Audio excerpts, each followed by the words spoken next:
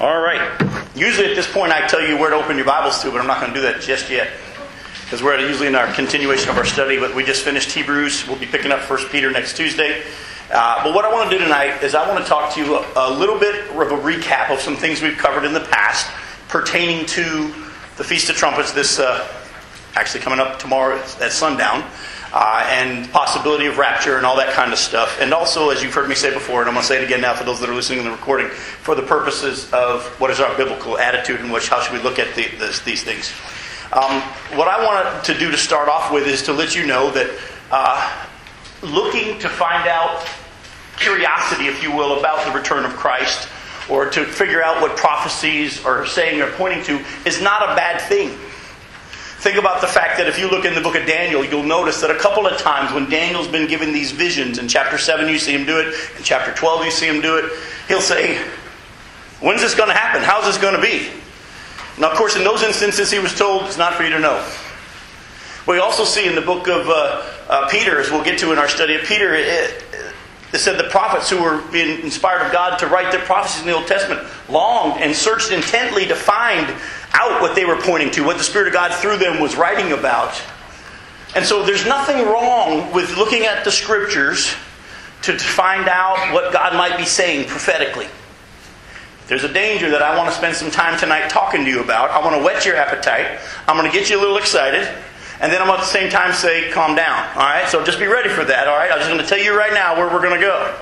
The question I want to start off with tonight is there a possibility that Jesus could rapture His church on this Feast of Trumpets coming up in a day or so? The answer is yes. Exactly. But here, the rest of the answer, though, is this. The rest of the answer is don't expect it. We should expect the return of Jesus. We should expect Him to come for His church. But I'm going to talk to you tonight about the danger of expecting it on a certain day, and I'll show you why biblically. But before that, let me just kind of throw out why we're even dealing with this. There have been a lot of talk this year especially, and people that look into prophecy and are looking at things that are happening in the world and all. And there are many things that do in our minds point to that, man, this could be. If Jesus chooses to rapture His church on the Feast of Trumpets, this might be the one. As you know, there are those that understand that in the giving of the 7 feasts to the nation of Israel, that they were convocations or rehearsals or pictures of what was coming. And there were 4 in the spring and 3 in the fall. And there was a break between the spring and the fall. And Jesus, in His coming first time, He fulfilled the first 4 feasts. He was crucified on the Feast of Passover, put in the tomb on the Feast of Unleavened Bread. He rose from the dead on the Feast of First Fruits. And on the Feast of Pentecost, the Holy Spirit came in and dwelt in the church. Then there was this break, if you will. And we are still waiting for the return of Jesus Christ. And there are some that believe that Jesus will fulfill in His second coming the fall feast, which are the Feast of Trumpets, the Feast of Day of Atonement of Yom Kippur, and the Feast of Tabernacles. Now, because of that, there are those that think the next thing on the prophetic calendar is the rapture of the church, especially for those of us who believe in the pre-tribulational rapture of the church. And for those that want to talk about that, the best thing I can tell you is go to the website and go to the Book of Revelation study, and you'll see in there sections of those passages that deal with that. In the beginning of the study of the Book of Revelation, I deal with the pre-tribulational rapture of the church and why scripturally that is. And for those of you that would say, well, I've heard the arguments, you probably haven't heard the ones I do. I don't use the ones everybody else does. There's a lot of scriptural evidence, and one of the main ones being the distinction between the church and Israel.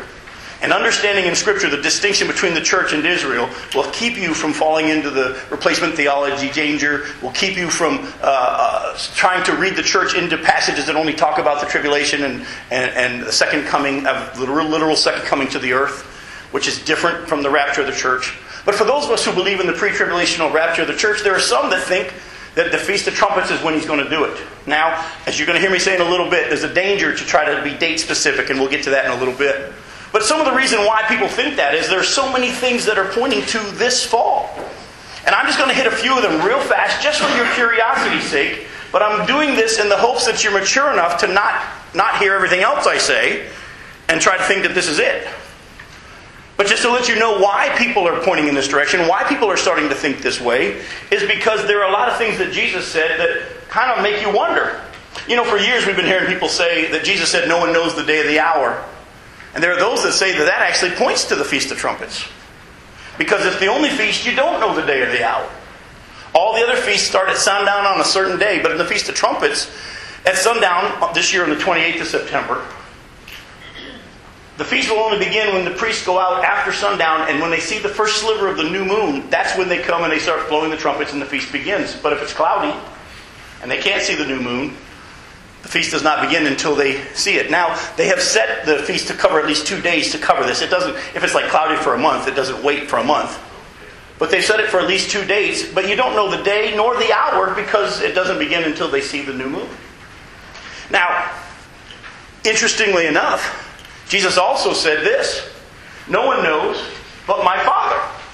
Other people have said, well, that might also point to the Feast of Trumpets. For the fact that if you asked a young Jewish man back in that day who had just purchased his bride, remember Mary and Joseph were betrothed, but they weren't legally married yet? It was legally binding, but they weren't married. In the same way, you have the purchase of the bride. Her responsibility is to make herself ready. The groom goes back and prepares the wedding feast, but he's not allowed to go get his bride until his father says, you're ready, son. And the house. And the house. And again, as she just pointed out, in the house, Jesus said, in my Father's house there are many rooms. I go and prepare a place for you. And if I go and prepare a place for you, I will come back and get you so that you can be with me. Again, John 14, a lot of people don't realize, is a picture of the rapture. But at the same time, in this situation, if you were to ask a young man, hey, you purchased your bride, when's the wedding feast going to be? His answer was, no one knows but my Father. So when Jesus said, no one knows the day or the hour, not the Son, only the Father, there's a chance. Please don't hear that that's what it means. I don't know. But there's a chance he might have been pointing to the Feast of Trumpets. Jesus also said, when he was talking in Matthew, about the signs to look for that the end of the world was coming. That, remember, his disciples asked him, what will be the signs of you coming in the end of the age? And Jesus went into saying, well, make sure they don't deceive you. There'll be wars and rumors of wars and famines and earthquakes and pestilences and false Christs and so on. And he lists all the things all the way right up until his literal coming to the earth at the end of the tribulation period. And then he makes it a very interesting statement. He said, learn a lesson from the fig tree. When its leaves come out, you'll know that summer's near, even at the door. This generation shall not pass away until all these things have been fulfilled. Now, theologians have wrestled with this for a while now, saying, well, what was he talking about? Was he talking about the generation that heard him speak? Well, that generation's gone. Does generation mean mankind? Possibly. Or was he talking about the generation that sees the fig tree rebud? Do you remember, all through the Scriptures, Israel has been pictured as the fig tree. Remember, as he was walking to Jerusalem, during that last week before he went to the cross, there was a fig tree. And it looked like it should have been producing, but it hadn't. And what did he do? He cursed it. It was a picture of what was about to happen to the nation of Israel because of their rejection of the Messiah, and they're being scattered to all the nations, as the Bible said. We're now living in a time period where we've seen the fig tree rebud miraculously. No nation in the history of the world has ever been out of their land for over 200 to 300 years and ever made it back in. The nation of Israel was out of the land for almost 2,000 years, folks, and now they're again. They exist. One of the things I use to talk to people about this when I travel around and speak about it is I ask them this, and I'll ask you the same question. How many of you know any Moabites? How many of you know any Ammonites? How come one of the tiniest nations on the earth that pretty much through most of their history the world has been trying to annihilate, how do they still exist? And not only that, how do they miraculously have made it back into that land? God.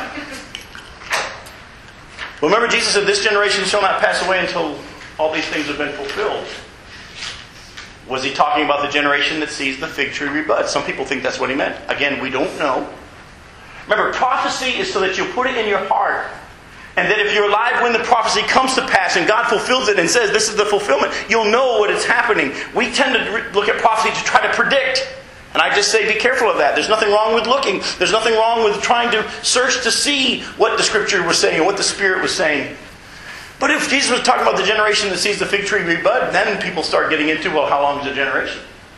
Remember, a man wrote a book back in 1988 called 88 Reasons Why Christ Will Return in 88. He had done the math and he had figured it out that it was 88 because 1948 is when the fig tree rebudded. Generation's 40 years.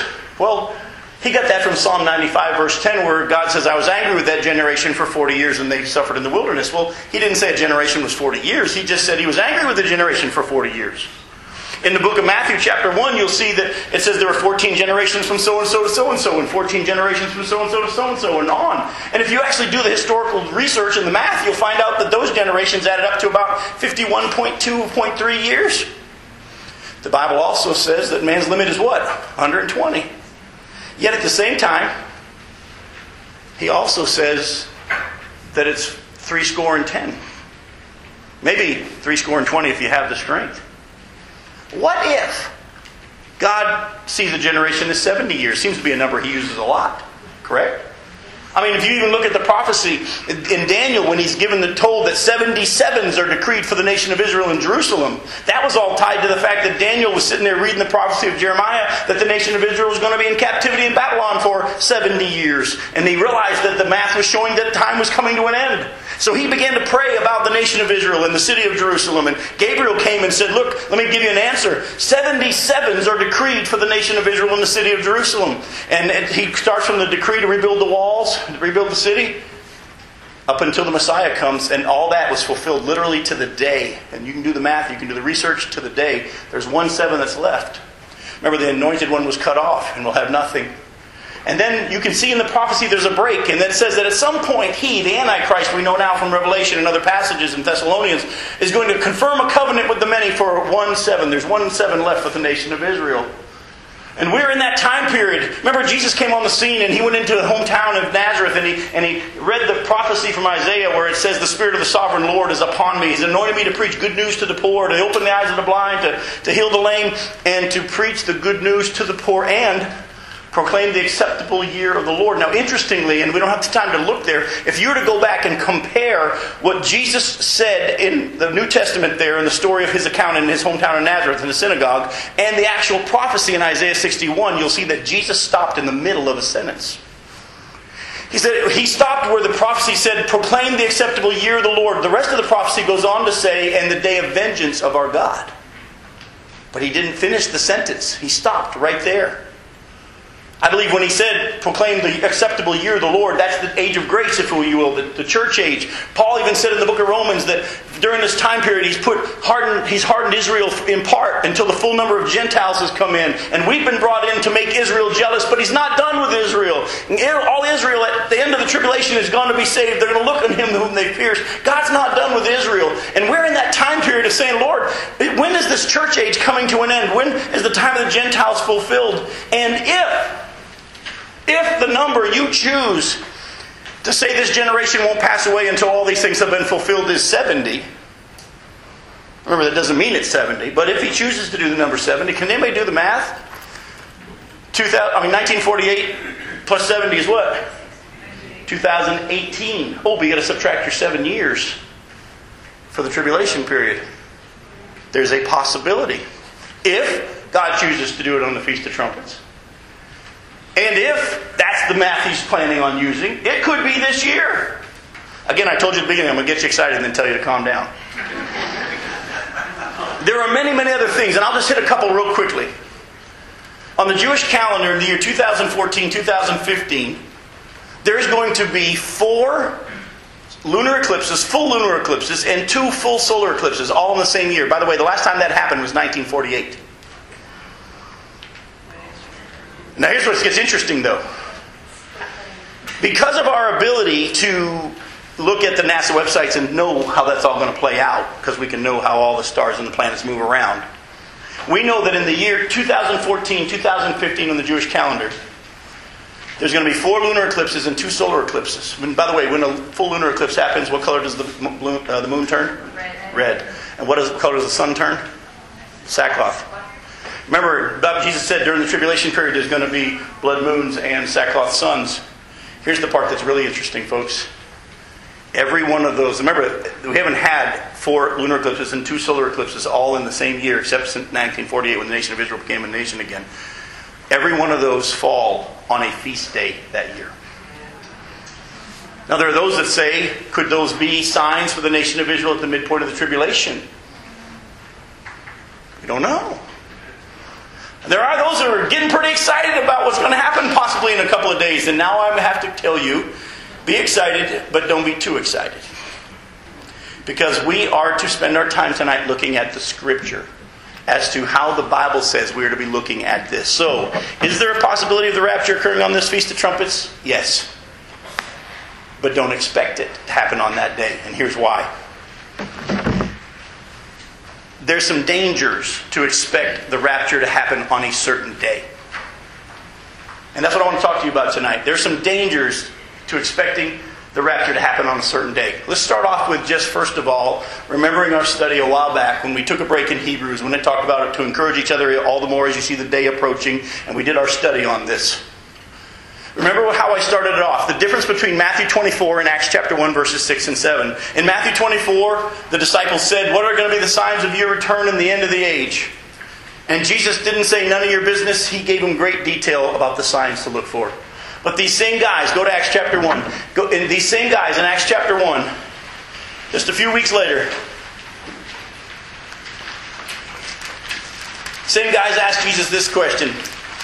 Because he was standing on the Mount of Olives, and they knew the prophecy in Zechariah said that at some point Jesus was going to stand on the Mount of Olives, and the millennial kingdom was going to begin. And it says in verse 6, standing on the Mount of Olives, when they met together, they asked him, Lord, are you at this time going to restore the kingdom to Israel? He said to them, it's not for you to know the times or the dates the Father has set by his own authority. Do you see that? Oh, by the way, God has set the day. Go to Acts chapter 17 real quick, and I'll show you what I'm talking about. Acts chapter 17. Look at verses 29 through 31. Therefore, Paul speaking to the Areopagus there in Mars Hill, he says, therefore, since we are God's offspring, we should not think that the divine being is like gold or silver or stone, an image made by man's design and skill. In the past, God overlooked such ignorance, but now he commands all people everywhere to repent, for he has set a day when he will judge the world with justice by the man he has appointed. He has given proof of this to all men by raising him from the dead. Has the day of judgment been set? Yes. Yeah. It's been set. But it's not for us to know the times or the dates that the Father has set by his own authority. What are we to be looking for? Signs that it's close. The problem is, so many signs seem to point to this fall, we start getting excited and think it's going to be this fall. You can't go there. Because when you do that, you move from looking at signs to trying to set dates. And what did he say about setting dates? You're not to do that. Well, here's some reasons why.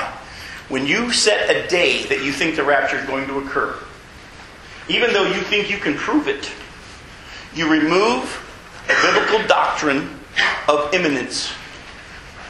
I'm going to clarify this for you, but I'm going to say it again. If you set a day that you think it's going to occur, you remove a biblical teaching of imminence. Remember, all the way through Scriptures, and I'm going to give you a bunch tonight. We're going to look at them. All the way through Scriptures, we see that when the New Testament church was told to be ready for the Lord's return, they were told that it was to happen when? At any time.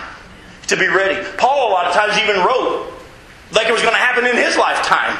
That's why he had to write letters to the Thessalonian church, because people were dying, and they thought that they were going to miss out on the return of the Lord. And so Paul said, let me just explain to you about these people that have already gone to be with him. They're going to come with him when he comes and gets us. But I don't want you to be concerned because someone has said that they'll miss out on the day of the Lord. So the church had been taught to expect it at any moment. And I want to show you how the Scripture teaches that. Go with me real quick to Mark chapter 13. But like I said, if we think that it's going to be on a certain day, if we think we figured out what day it is, we remove the biblical doctrine of imminence. Mark 13, verses 32 through 37. We're going to look at 5 here. So,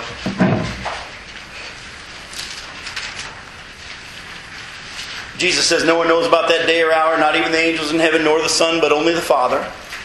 Be on your guard, be alert. You do not know when that time will come. It's like a man going away. He leaves his house and puts his servants in charge, each with his assigned task.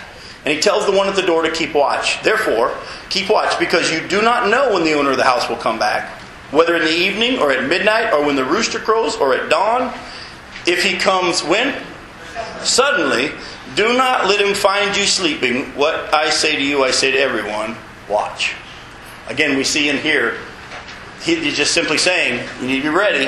It could happen at any time. But if you think it's going to happen on a certain day, you remove this doctrine of any time.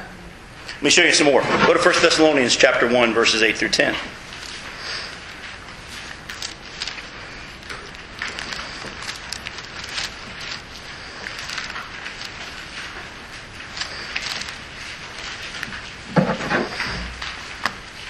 1 Thessalonians chapter 1, verses 8 through 10. It said, the Lord's message rang out from you not only in Macedonia and Achaia. Your faith in God has become known everywhere. Therefore, we don't need to say anything about it, for they themselves report what kind of reception you gave us. They tell us how you turned to God from idols to serve the living and true God, and to wait for His Son from heaven, who raised Him from the dead, Jesus, who rescues us from the coming wrath. It's interesting, a couple of things here. There are those that try to teach that the church will go through the tribulation, and the rapture is the same thing we see as the gathering of the elect at the end of the tribulation period. But I don't believe that those are the two same things for a couple of reasons. One, Jesus said, I will come back and get you. Correct? Remember that? John 14, I'll come back and get you. We see in 1 Thessalonians 4 that at the rapture, Jesus will come in the clouds with those who've already gone to be with Him. Their bodies will come up out of the ground. We who are alive will be caught up. But it says the Lord Himself will come. In Matthew 24, the Bible says God sends the angels to gather the elect at the end of the tribulation period. There's a difference. Do you understand?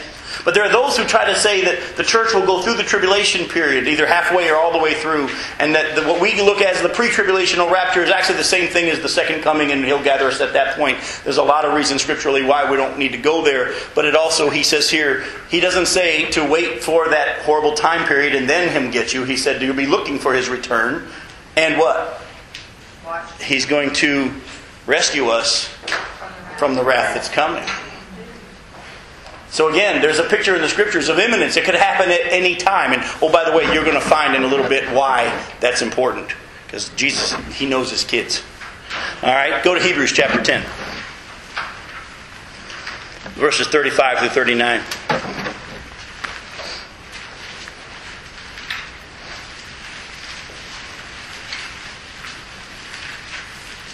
The Hebrew writer says, do not throw away your confidence. It will be richly rewarded.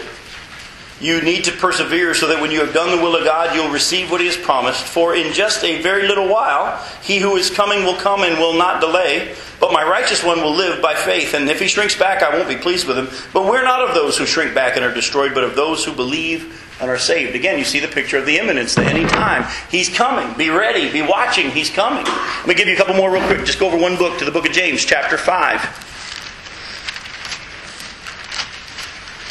Look at verses 7 through 9.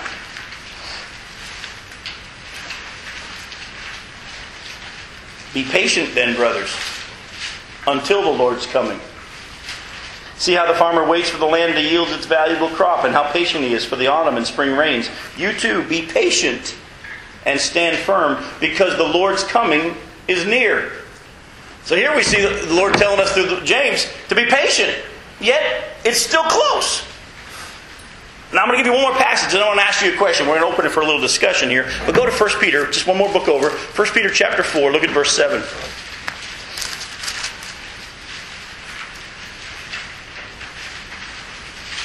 says, the end of all things is near. Therefore be clear-minded and self-controlled so that you can pray. I want to open this up for a little bit of discussion here. I don't want to take too much time. I want to throw it out for discussion. Why doesn't God tell us when it's going to happen? I mean, He knows.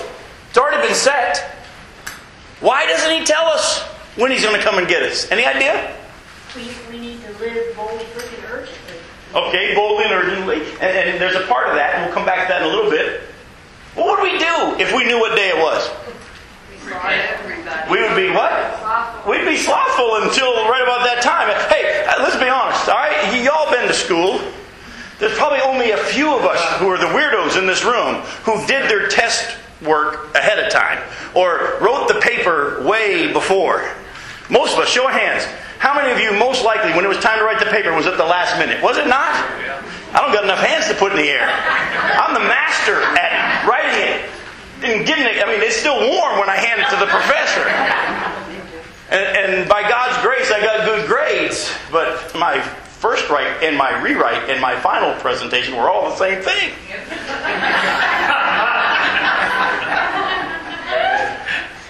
God knows His children. If He told us what day it would be, some of us would be buying stuff we can't afford and saying, let the devil pay for it, right? He knows us. And He's saying, you need to be watching, you need to be ready. And we're going to look at some scriptures in the end here about how we're to be living.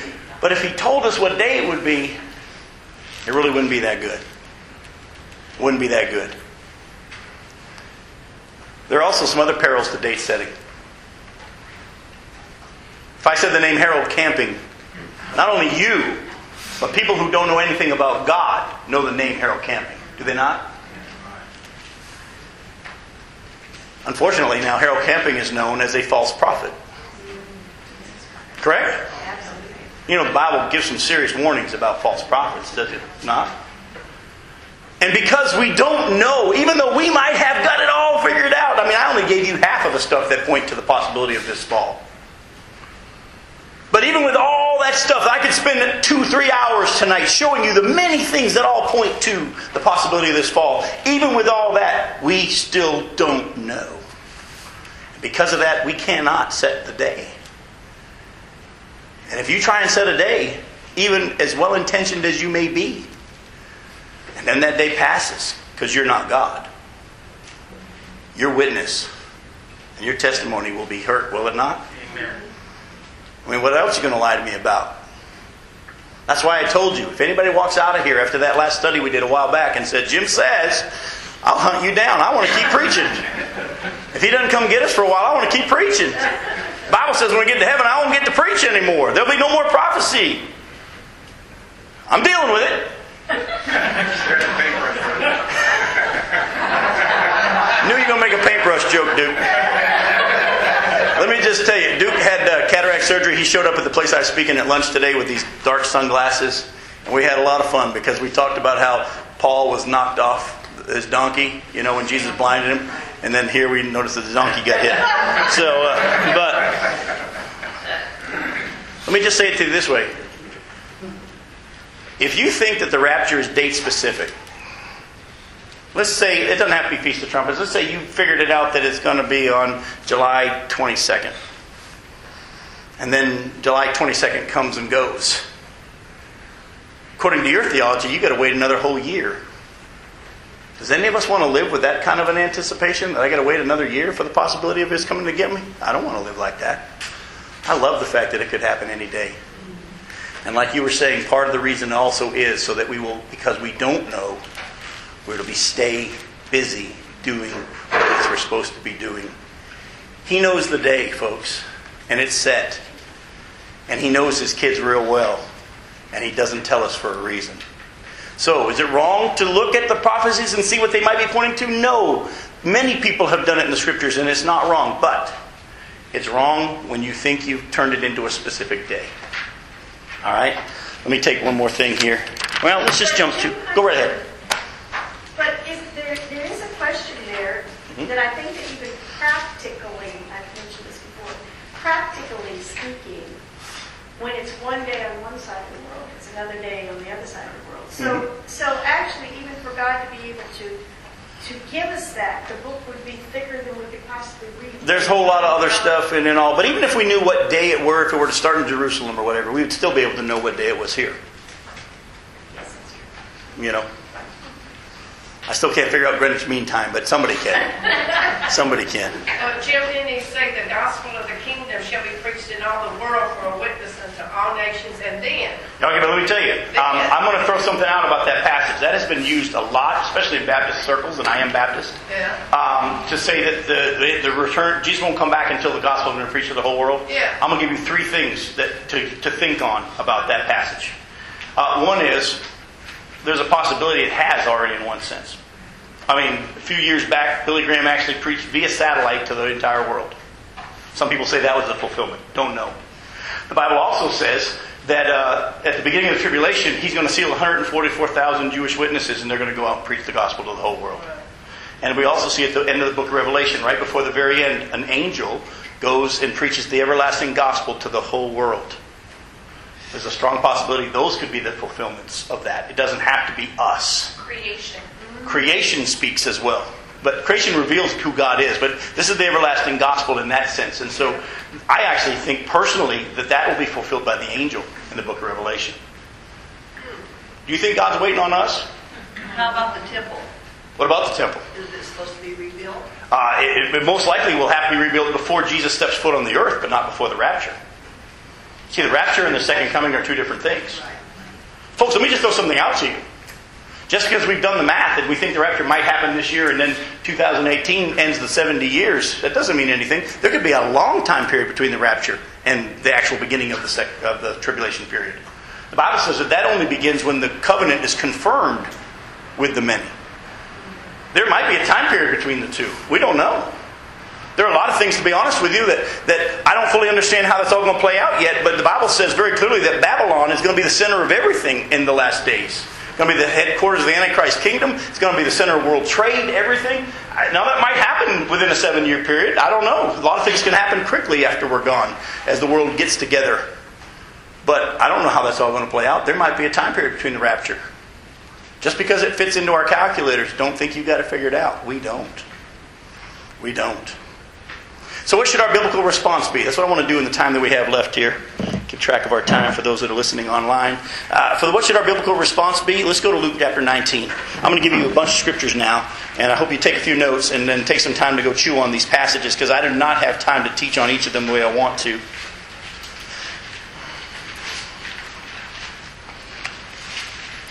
Luke chapter 19, verses 11 through 13. It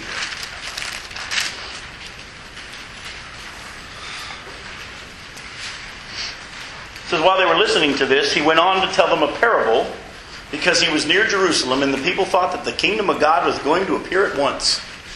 We all have that tendency, don't we? He said, a man of noble birth went to a distant country to have himself appointed king, and then to return. So he called 10 of his servants and gave them 10 minas. Put this money to work, he said, until I come back. Now the King James says, occupy until I come. In other words, be busy with what it is I've called you to do and gifted you to do until I come back. So what are we to be doing? What should we be doing while we look for the return of Jesus Christ? His business. Whatever it is that He's gifted us to do. Remember Ephesians chapter 2 verse 10. For we're His workmanship created in Christ Jesus to do good works which He prepared in advance for us to do. Folks, let me just tell you, He doesn't want us sitting on the roof of our houses waiting for His return. He wants us to be doing what it is that He's called us to do and gifted us to do until He comes. And we're not going to turn there, but Jesus said, it'll be good for that servant that his master finds him so doing when he comes. So between now and then, be looking for it.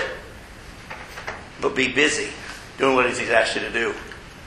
Because most of us, if we knew the day, let's be honest, we'd all go to our little Christian retreat center and sing Kumbaya until it happened, wouldn't it? We'd roast marshmallows probably in the meantime. Be busy with what it is. Let me show you another passage. Go to 1 Corinthians chapter 1.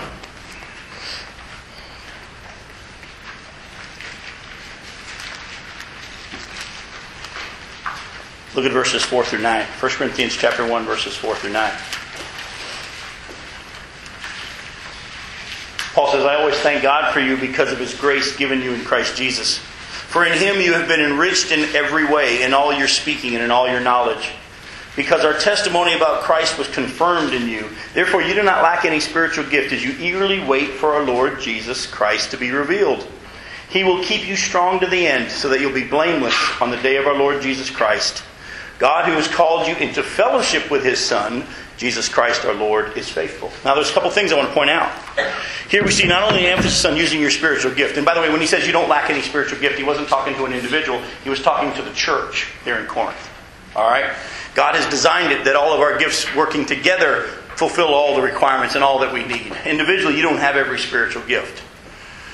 But at the same time, he not only emphasizes using your spiritual gifts, but he also talks about blamelessness and a focus on fellowship with Jesus. In other words, what I want to say to you is this. Instead of sitting around waiting for Jesus to come get you, why don't you fellowship with Him now? Amen. But too many Christians say, I can't wait until Jesus comes and I get to see Him face to face and I get to go be with Jesus, and He's with you now. Amen. Jesus said, I'm not going to leave you as orphans. I'm going to send you a comforter, a helpmeet. I love that. It was God saw that it wasn't good for man to be alone, and He created a helpmeet for him. So you can have a relationship. And the Bible says that God has given us a paraclete, one to come alongside, to indwell us. Jesus Himself is living in you. Too many Christians are waiting for Jesus to come when they get to see Jesus, when Jesus is within you, and you can walk with Him and talk with Him. We all love to sing the old hymn, but nobody does it. So don't sit around saying, I can't wait till Jesus comes. He's there now. And oh, and please stop saying where 2 or 3 more are gathered. If you're by yourself, Jesus is there. And oh, by the way, in the context of that passage, it was in Matthew 18 where it says that Jesus is dealing with church discipline. And those who weren't listening, when you went to your brother, if you had a problem, go see your brother. If he doesn't listen, bring somebody with you. If he doesn't, then you listen to the church. And then he says, where 2 or 3 or more are gathered, for that purpose, I'm there. In other words, I'm giving you my permission, my authority to deal with church discipline. In the context, that's all it's talking about. But too many of us will say, well, there's a couple of us here, so Jesus is with us. Where's your theology? Who's preaching at your church? Jesus is in you, folks. Don't sit around waiting for Him to come get you. Enjoy Him today. Oh, and by the way, the more you do, the more you find out He's really fun to be around. And you fall more and more in love with Him. You fall more and more in love with Him. And this blamelessness stuff, He starts to work on. I used to think that I had to do it so I could get into His presence. And He says, oh no, Jim, just come play with me. I will take care of that part. Did you see how He reads?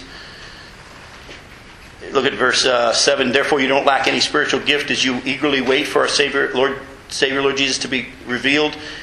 He will keep you strong to the end so that you'll be blameless on the day of our Lord Jesus. And says, who shall also confirm you to the end. He'll confirm you to the end. So folks, instead of saying, I'm waiting for Jesus to come get me, spend time with Him today, tomorrow. Hang out with Him.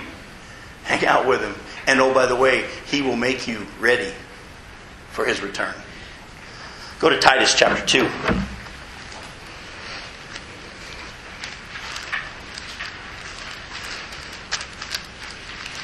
Look at verses 11 through 14.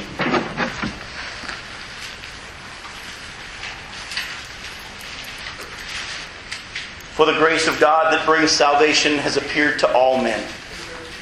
This is Titus chapter 2, verses 11 and following. For the grace of God that brings salvation has appeared to all men.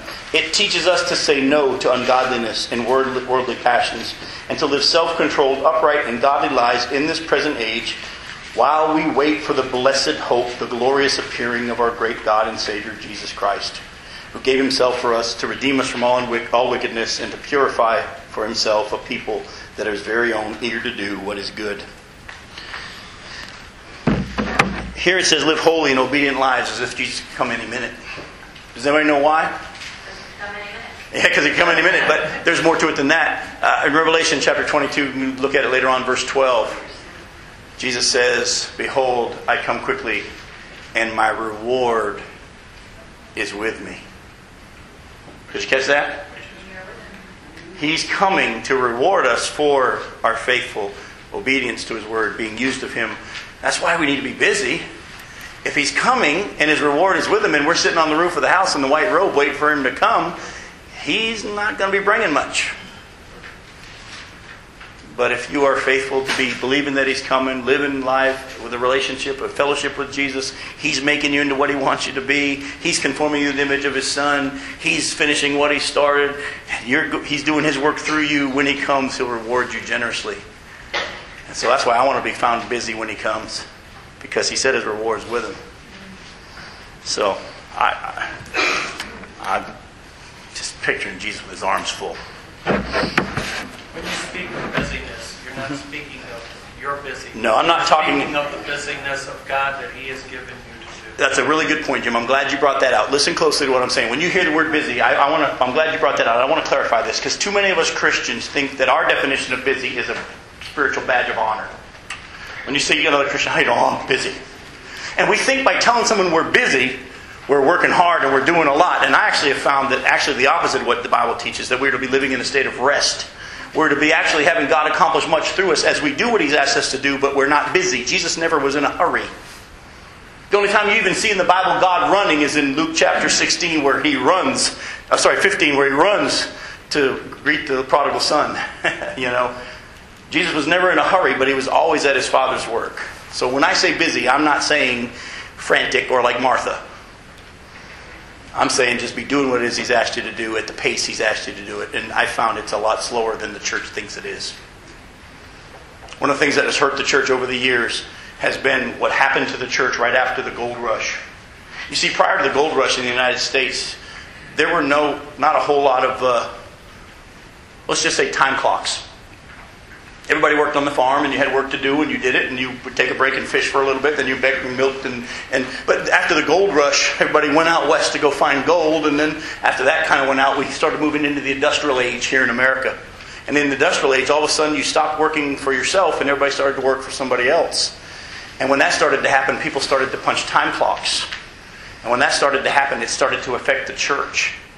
And things you started to see all of a sudden in the church prior to that, you didn't see office hours, or the pastor expected to be at the church so many hours. And I've heard too often in my 20 plus years of pastoring, well, I got to put in 40 plus hours a week and then do church stuff. I expect the pastor to do the same. And all of a sudden over the years, we think busyness, the wrong kind of busyness, is an honor, and it's not. It's not. So I'm glad you pointed that out, Jim. Thank you. Go to 1 Peter chapter 1, verse 13. 1 Peter chapter 1, verse 13.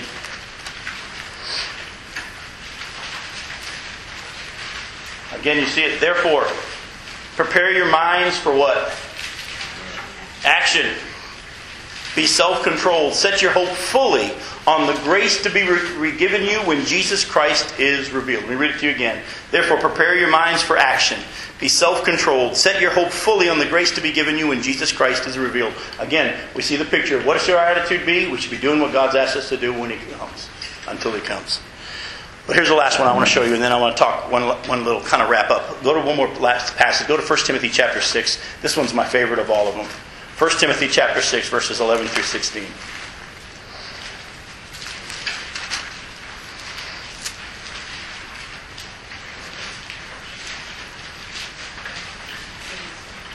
He just finished teaching about the love of money and being the root of evil. It says in verse 11, but you, men of God, flee from all this and pursue righteousness, godliness, faith, love, endurance, and gentleness. Sounds like the fruit of the Spirit, doesn't it? Fight the good fight of the faith. Take hold of the eternal life to which you were called when you made your good confession in the presence of many witnesses. In the sight of God who gives life to everything, and of Christ Jesus who, while testifying before Pontius Pilate, made the good confession. I charge you to keep this command without spot or blame until the appearing of our Lord Jesus Christ, here's my favorite part, which God will bring about in His own time. God, the blessed and only ruler, the King of kings and Lord of lords, who alone is immortal and who lives in unapproachable light, whom no one has seen or can see, to Him be honor and might forever. Amen. He says, He wants us to, as I have my notes here, flee the love of things of this world, pursue the evidence of the Spirit living through you, hang on to faith and in God and His promises, and Jesus will appear in God's own time. And then here's how He wraps it all up in this last little part about unapproachable light. Remember, God's perfect in all He does. So if He chooses to not come get you in the next 48 hours, everything He does is perfect. Did you hear me? Amen. If we're here next Tuesday and we're starting 1 Peter, everything He does is perfect. Fanny Crosby put it well. This I know, whate'er befall me, Jesus doeth all things well. So how does He want us to live? Expecting, looking, watching, but just be doing what you're supposed to be doing. Enjoying Him now, not waiting until then to enjoy Him. Is there anything else that we're supposed to do? And I'm going to throw one other thing. I could come up with a lot more, but for the sake of what I think God wants us to do for tonight, here's what I also want you to do. If you really believe that His return is close, and I know most of you do, and I do as well, please make it a massive part of your prayer life between now and then to pray for the peace of Jerusalem. Psalm 122 verse 6 says that we're to pray for the peace of Jerusalem. By the way, when you pray for the peace of Jerusalem, we're not praying for the Antichrist's false 7-year peace treaty that he'll break at 3.5 years. We're praying for Jesus to return, because real peace in Israel will never occur until Jesus Himself comes and sets up His kingdom. And if we believe that His return for us is soon, that means that next on the prophetic calendar is what? The beginning of the tribulation period, and God refining the nation of Israel and judging the nations. If that's what's next for them, we need to be praying for our brothers. And be understanding that they're not going to have it easy until Jesus Himself comes back. So as we say, Lord, come get us quickly, we're also at the same time saying, Lord, start the tribulation quickly, are we not? We need to understand that that's what's happening for them. And to be in this process, be praying for the nation of Israel and watching what's going on. And read your Bible and know the prophecies. Keep watching the signs. But don't try to figure the day. Don't try to figure the day. It'll get you in trouble. What was that last song? Psalm 122, verse 6. Let me pray for us. Father, thank you again for the chance to come and to study your word and to have you speak to our hearts. Lord, I thank you for the fact that there's a room full of people here that are hungry for you and your word and your truth, who are looking for your return. Lord, I thank you for that. Lord, you know everybody's heart in here, and it'd be easy for us just to assume that everybody knows you, but you know what's going on. Lord, if you brought somebody here tonight that doesn't know you yet, that has not put their full faith in what you've accomplished for them already, and you're paying for their sins on the cross and rising from the dead to show that you're the one who's going to be the one that comes to judge. Lord, tonight, may they not leave this room without trusting you as their Savior. Turning from their sin and asking you to cover everything that they've done and believing that you'll give them eternal life. And that when you come and get those who believe in you, that you'll come and get them. And Lord, if you come and get us between now and next Tuesday, I don't think anybody here will have a problem with it. But at the same time, if we're all here next Tuesday night and we start 1 Peter, may we continue to praise you just as much because you do all things perfect. And we trust you. And you've waited this long so we could come to know you. May we not begrudge anybody else that you're waiting patiently until they come to know you as well. We pray this in your name. Amen.